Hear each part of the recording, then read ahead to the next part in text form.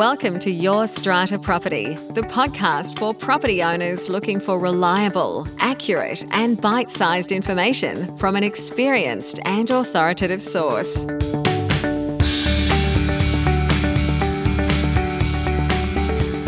Hello and welcome. I'm your podcast host, Amanda Farmer, and my guest this week is Bill Kritharis. Bill is a partner at Spark Helmore Lawyers in Sydney, an experienced work health and safety lawyer, WHS as we know it. His clients are not just owners' corporations, but also those in construction, agribusiness, and transport industries, as well as Commonwealth, state, and local government sectors. Bill advises on WHS compliance and represents clients in incident investigations, prosecutions, and coronial inquests. Bill also advises owners' corporations on building defects, fire safety, and contractual disputes. Bill is the Health and Safety Officer for the Environment, Health and Safety Law Committee of the International Bar Association. Before joining Spark Helmore, Bill served as a local government councillor and was Deputy Mayor of what was then Canterbury City Council between 2010 and 2012. He was instrumental in establishing a partnership between the council and Salvos Legal to enable community legal services for disadvantaged people in the local area. Bill previously worked with Norton Rose Fulbright, where he was a partner, before joining Spark Helmore in 2011. Bill is a director of the Hellenic Club in Sydney. In this chat, Bill walks us through an area I get asked about a lot, but have only a little knowledge of myself: work health and safety obligations for owners' corporations, particularly residential owners' corporations. Are there any legal obligations we need to be aware of when it comes to WHS? If there are any, how are those obligations met? What should our residential owners' corporations, their committee members, their managers be thinking about when contractors are on site carrying out work? Whose responsibility is it to make sure they are safe? These questions answered and more in this chat with Bill Kritharis. Enjoy.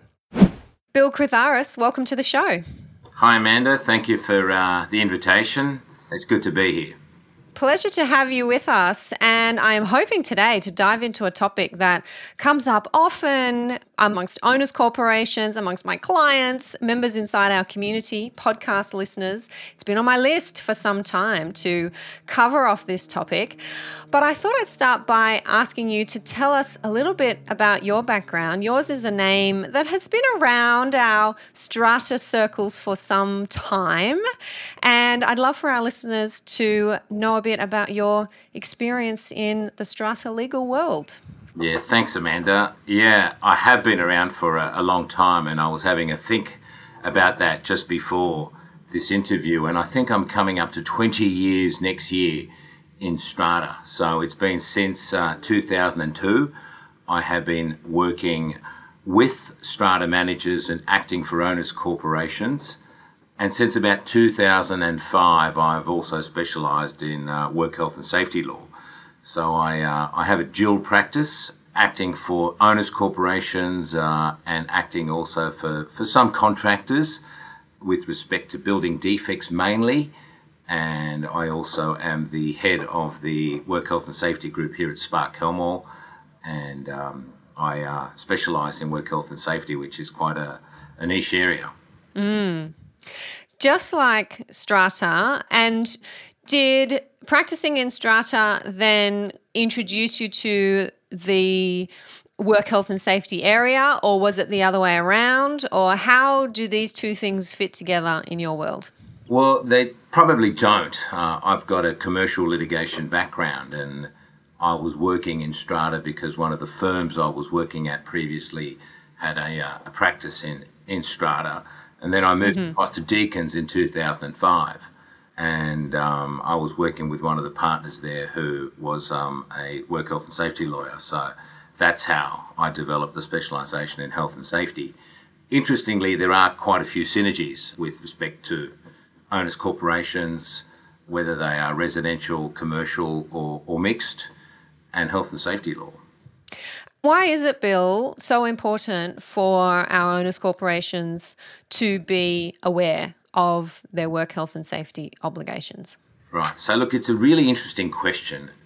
The Act is the Work Health and Safety Act in New South Wales, and back in 2011 the laws were harmonised so that almost every jurisdiction, and they are state-based laws, every jurisdiction in Australia have adopted the harmonised work health and safety legislation, with the exception of Victoria, who didn't opt into the harmonised scheme. Even New Zealand, out of interest, adopted the Work Health and Safety Act with almost identical obligations to the harmonised legislation in Australia. So the Act itself imposes an obligation on what they call a PCBU, a person conducting a business or undertaking.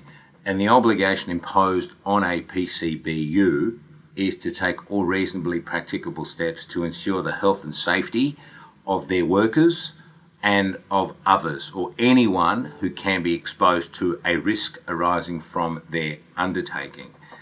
And the acronym itself, PCBU, is quite a broad definition. So it applies to any employer, anyone involved in business, and anyone who may have an undertaking not necessarily engaged in business or don't have a profit motive. So it also applies to government, for example, and volunteer associations. But the Act itself applies to workplaces. Mm-hmm. So it needs to be a workplace in order for the legislation to have coverage. And interestingly, there is an exemption in the work health and safety regulations for residential owners corporations. So the regulation itself says that a strata title body corporate that is responsible for any common areas used only for residential purposes may be taken not to be a person conducting a business or undertaking in relation to those premises. What if somebody is working on the common property? Does that change the situation? Very good question. So where an owners corporation engages contractors, and obviously we know that a lot of contractors are engaged by owners corporations, then it becomes a workplace. So the term I like to use is it's a temporal workplace. So it transforms into a workplace by the presence of contractors, and therefore the Act does apply. The next question is, who does the Act apply to, however? Is it the owners corporations or is it the contractors? And because there is an exemption for residential owners corporations, the Act will generally apply to the contractors. So they are the ones who have the obligation to take all reasonable, practicable steps to ensure the health and safety of their workers and also of anybody else. So the residents of that strata scheme, for example, must also be protected from any risk that could arise from the contractor's work activities. Okay, so the plumbing company sends a plumber out to go and fix a leak that is on a pipe that's on the common property. The plumber is working on this common property. It's a residential owners corporation. That part of the common property becomes their temporal workplace for that moment in time. And if they're an employee, then their boss, the head of the plumbing company, is responsible for ensuring their safety on your common property. Have I got that right? That's right, yeah. Interesting. Health and safety legislation is risk-based legislation. And obviously the risk profile of any particular work activity is important in determining what steps need to be taken, whether that's, by the owners corporation, who, just because they don't have the obligations under the health and safety laws doesn't mean they shouldn't be taking any proactive steps in any case, or what steps should be taken by the contractor. So in determining what is a reasonable step, it's a risk assessment process. There's a risk management approach that's taken to that. So first thing that the plumber would do is try and identify whether there are any hazards associated with that particular workplace. For example, there could be other works happening. There could be rectification works taking place to rectify defects, or the building could have scaffold erected at that particular time. So identify the hazards, then analyse the risk. And a risk analysis is essentially involves two steps. What is the consequence of the risk occurring? What's the probability of the risk occurring? And once that analysis has been undertaken, then the next step would be to identify what are the appropriate controls to eliminate those risks or to minimise those risks so far as is reasonably practicable. So in the case of a plumber attending someone's lot to undertake some plumbing work, it's a low-risk job, there wouldn't be any need for a site-specific risk assessment to be undertaken. But where contractors are coming in to do some window cleaning, for example, and using the abseiling technique, then perhaps they would need to undertake a more comprehensive site-specific risk assessment and then develop some sort of procedure or safe work method statement as to how they are going to undertake that work. And where is the owners' corporation's involvement in all of that? Do they have some obligation, if not a legal duty, to make sure they have addressed those risks? Or can the contractor come to them and say, hey, if you want us to do this work, we've identified the following risks on the common property, you need to deal with those, otherwise we're not going to do the work? Is that how the owners' corporation gets drawn in? Look, I probably need to give some more background because there's an exemption for residential owners' corporations. For a mixed use scheme, Yep. Or a commercial scheme, then they would be deemed to be a PCBU, and they would have obligations under the work health and safety legislation. Similarly, a mixed scheme would have obligations, but they would be limited to the common areas used by commercial lots and the common areas that are jointly used by the commercial and residential lots. So what that means is that the owners' corporation in that case would have an obligation to take some steps to put in place controls to guard against any particular risks. Strata managers also play an important role in this respect. Now, the reason why the legislature has given an exemption to residential owners corporations, I think, is because they're saying that we're talking about homeowners. They can't have an understanding of work health and safety laws or other laws. So there's an exemption for them. And where contractors are coming onto the site, then steps should be taken, and a strata manager who is probably a little more knowledgeable in not just work health and safety laws, but they typically would be across a number of different pieces of legislation that apply to owners' corporations, they would be taking steps to make sure that the contractor that's selected has good safety policies and has a work health and safety management system and procedures. They're not cowboys, that they will do a risk assessment and they will undertake the job in a proper manner. And then there'd be a consultation process as well for higher risk jobs, hopefully, where the contractor would discuss what the risks of the particular job are and whether or not they need to cordon an area, delineate that particular area, make sure there's no one who could be exposed to falling objects, for example, or if someone's working at heights, have an exclusion zone in that particular area. So there are steps that should be taken, notwithstanding that a residential owners corporation doesn't have, strictly speaking, obligations under the work health and safety legislation. I should add, however, that there still are common law obligations.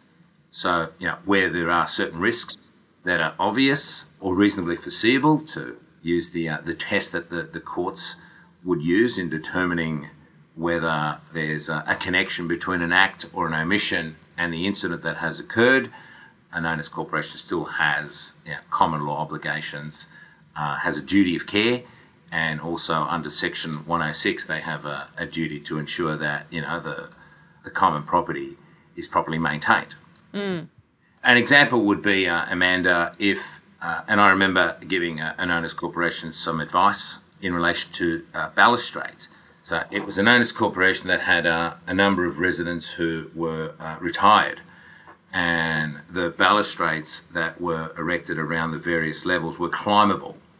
The actual design on the balustrade had almost like a ladder, and a number of residents raised with me the fact that they had their grandchildren coming over and that the balustrades were climbable. So, it was possible that a child could climb and topple over. So the advice I gave is you need to, take immediate steps to eliminate this risk. And essentially elimination of the risk is you need to replace all of the balustrades. So they go away, they do a calculation, and they say, well, it's going to be quite an expensive fix and we're not sure if all of the owners are going to agree. I said, well, my view is you have to do it. You're aware of the risk. In fact, that's right. They had a report that they had commissioned that identified that particular risk. So you're aware of the risk, so you need to replace the other balustrades. In the meantime, if you need some time to raise the funds or to get a proper resolution through the Strata Committee or the General Meeting, then I would take some steps to put, some perspex perhaps around all of the balustrades to ensure that no child can climb. I'm not sure when you were giving that advice, Bill, but if it was some years ago, you were ahead of the curve because we have just had a New South Wales appeal panel decision to that effect, essentially, saying in respect to balustrades, if the owners corporation is on notice, and on notice being there is a report, they have been informed by an expert that there is a problem, that there is a safety issue, then indeed that triggers your Section 106 obligation to repair and maintain the common property. That's right. And I gave that advice quite a few years ago. And I did say the duty to repair and maintain common property, but also the fact that, you might be liable as an owners corporation, and there might even be individual liability. So I would be taking immediate steps. And they did, to their credit. I just want to circle back to mixed use schemes, just to be clear with our listeners what we're talking about there. We may have a building where we have residential apartments above often and retail below, shops, commercial premises below, and therefore we have occupants coming and going from a common foyer. Some are visiting the retail, some are working in the retail premises. And I think what I heard there, Bill, is that you're saying the Work Health and Safety Act directly applies to that common property where it is used by commercial or retail occupants, and the owners corporation, if there is a single owners corporation in this mixed use scheme, sometimes we have two different strata plans with two owners corporations, but a single owners corporation, they are going to have obligations under the Work Health and Safety Act. Have I got that right? Yeah, that's right. So the Act would apply in those circumstances. Now, what does that mean? If there's an incident, and an incident under the Work Health and Safety legislation doesn't mean that someone needs to be injured. It's the exposure to risk that would trigger the reporting obligation in any case. The regulator in New South Wales is Safe Work New South Wales. So what would happen is if there's an incident on a part of the common property that would fall under that mixed use definition, then it's a reportable incident and the regulator has jurisdiction to come in and investigate that particular incident and to determine whether any enforcement action would need to be taken. I just want to say it's really important that I delineate between safety and the legal obligations. So safety should always come first, and any steps we take to promote better safety outcomes shouldn't be about avoiding a potential prosecution. But as lawyers, obviously, we talk about the regulator and prosecutions. So going back to that example, the regulator would have jurisdiction to come in and investigate and issue notices and conduct interviews and then take enforcement action against that particular owners corporation for a failure to comply or to adhere to its obligations to ensure the health and safety of people, essentially. So it would be deemed a workplace. That's the point. Yep. I often see, Bill, on meeting agendas for residential owners corporations often at their annual general meeting, there is a motion that the owners corporation obtain a work health and safety report. So bringing in an expert to walk around the common areas and identify those parts of the common property that may cause a safety problem, may be a hazard. And I know some buildings take that up and get those reports and others don't because they say, well, we're a residential owners corporation, we don't have these obligations.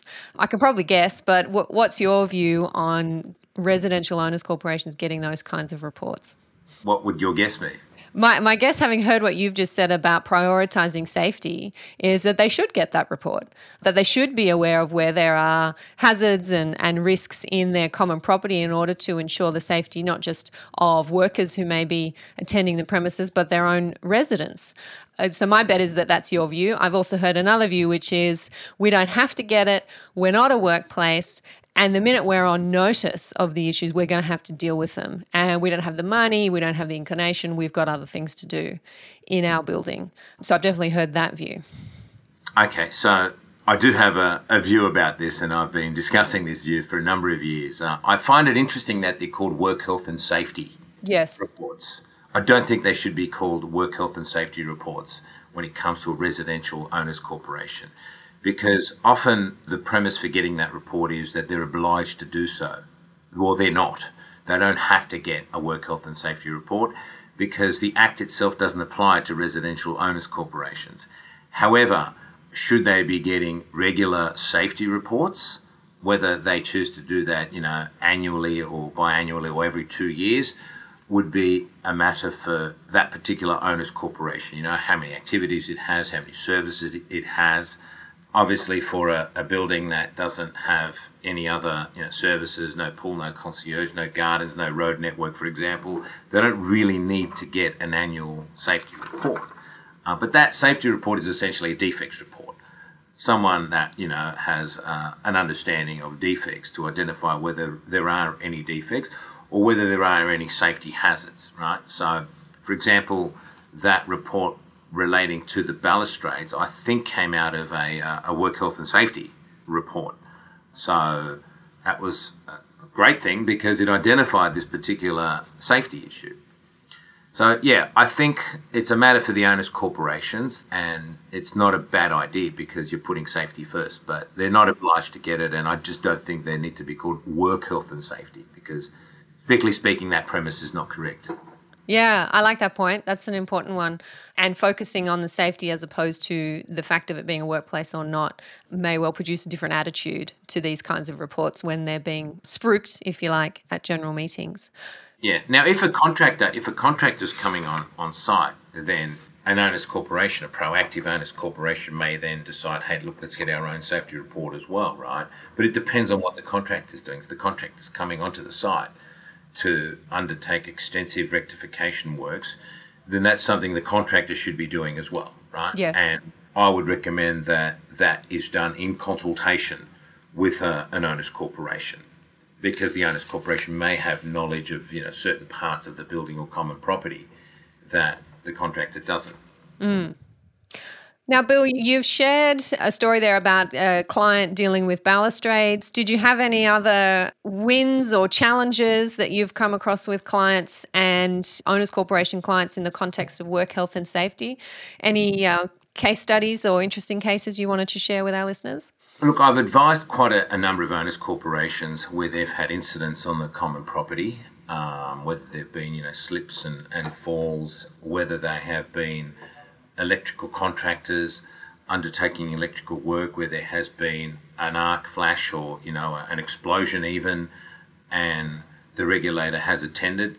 That particular one where there was an explosion, where some electrical works were being undertaken, this involved a building where they were trying to install a service. I think it was Optus were trying to install the service on the roof, and they were passing the wires down from the roof down to the basement of the building, and there was an arc flash and an explosion, and the electrical contractor sustained some serious injuries to their face, and that was a mixed scheme. So the regulator did undertake an extensive investigation and did investigate the owners corporation, but then focused the rest of the investigation on the contractor. So the takeaway is, in my experience with residential owners corporations and mixed scheme owners corporations that do have obligations, I haven't seen a prosecution commenced against one yet. Commercial buildings are slightly different, where you're talking about a Westwood, for example, that has a residential component attached to it. Then in that case, I have seen prosecutions against the commercial building for a failure to maintain a safe system of work with a particular work activity. And look, another point I should make, and this is pretty important for a lot of your listeners to also understand, is that the Act imposes an obligation on organisations, so what they call a PCBU that we've been discussing. But the Act also imposes obligations on individuals, and the individuals are broken into two categories. They can be either officers or they can be workers. If they're not officers, they're workers. The officers are typically the directors of a corporation, the upper echelons of an organisation, the senior leadership team, and they have specific obligations imposed on them to exercise due diligence to ensure that the organisation they are an officer of is complying with its obligations. And workers have an obligation to take reasonable care. So it's a less stringent test, but they still have an obligation to take reasonable care that their acts or their omissions don't harm themselves or don't harm others. In terms of owners' corporations, the strata committee members are considered to be volunteer officers. And a volunteer officer is someone who is deemed to be a person who is not working for a ward, although they may receive reimbursement of expenses that may be incurred. And interestingly, a volunteer officer cannot be prosecuted under the WHS Act for failure to comply with its duties, right? So then the question is, the strata committee of an owners corporation, how would they be categorised? And they would be volunteer officers. And even though they can't be prosecuted, regulators can still compel compliance with duties by issuing an improvement notice. Mm-hmm. So I would recommend that anyone who is on a strata committee should have some knowledge and some level of understanding, even for residential owners corporations, of work health and safety obligations, and also that as officers, as strata committee members, the regulator can issue a notice to them, but they can't be prosecuted, right? Just another thing for our strata committee members to be aware of. That's right. Another reason not to be putting their hands up at the next AGM. They need to be, accountants, they need to be lawyers, they need to be engineers. Very true. They need to be very special people. Well, Bill, please do let us know how our listeners can find out more about you and connect with you. And if there's anything we haven't covered that we absolutely must hear, please do fill us in. Okay, there are two more issues I will throw in, right? Go for it. One is asbestos, because I've had a number of queries over the years in relation to the management of asbestos. Great point. And the other one is high-risk plant. Let's do it. So, in terms of asbestos, under WHS legislation, any building that was built prior to 31 December 2003 needs to have an asbestos register. So, a scheme, and once again, it's important to emphasise that this applies only to those buildings that are deemed to be PCBUs. Yes, commercial or mixed use when we're talking about strata. That's right. So the residential owners corporation would still have an exemption from this particular requirement. But my view is that they should still have an asbestos register.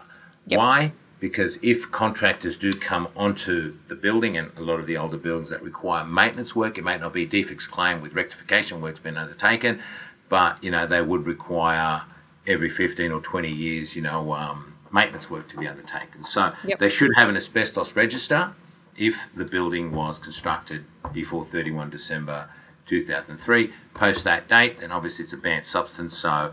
Shouldn't be there. It shouldn't be there, exactly, right? And high-risk plant as well. Strata schemes obviously must ensure the health and safety of persons so far as they are using high-risk plant within the strata scheme. So what does that mean? They need to take reasonable steps to make sure that the plant is designed, installed, clean, maintained, operated by competent persons with appropriate qualifications, and obviously, the lift registration, which they are aware of, which most buildings have to comply with. But any other high-risk plant may also fall under that requirement. So lifts would probably be the most common high-risk plant that we'd see in residential strata, in strata full stop maybe. That's right.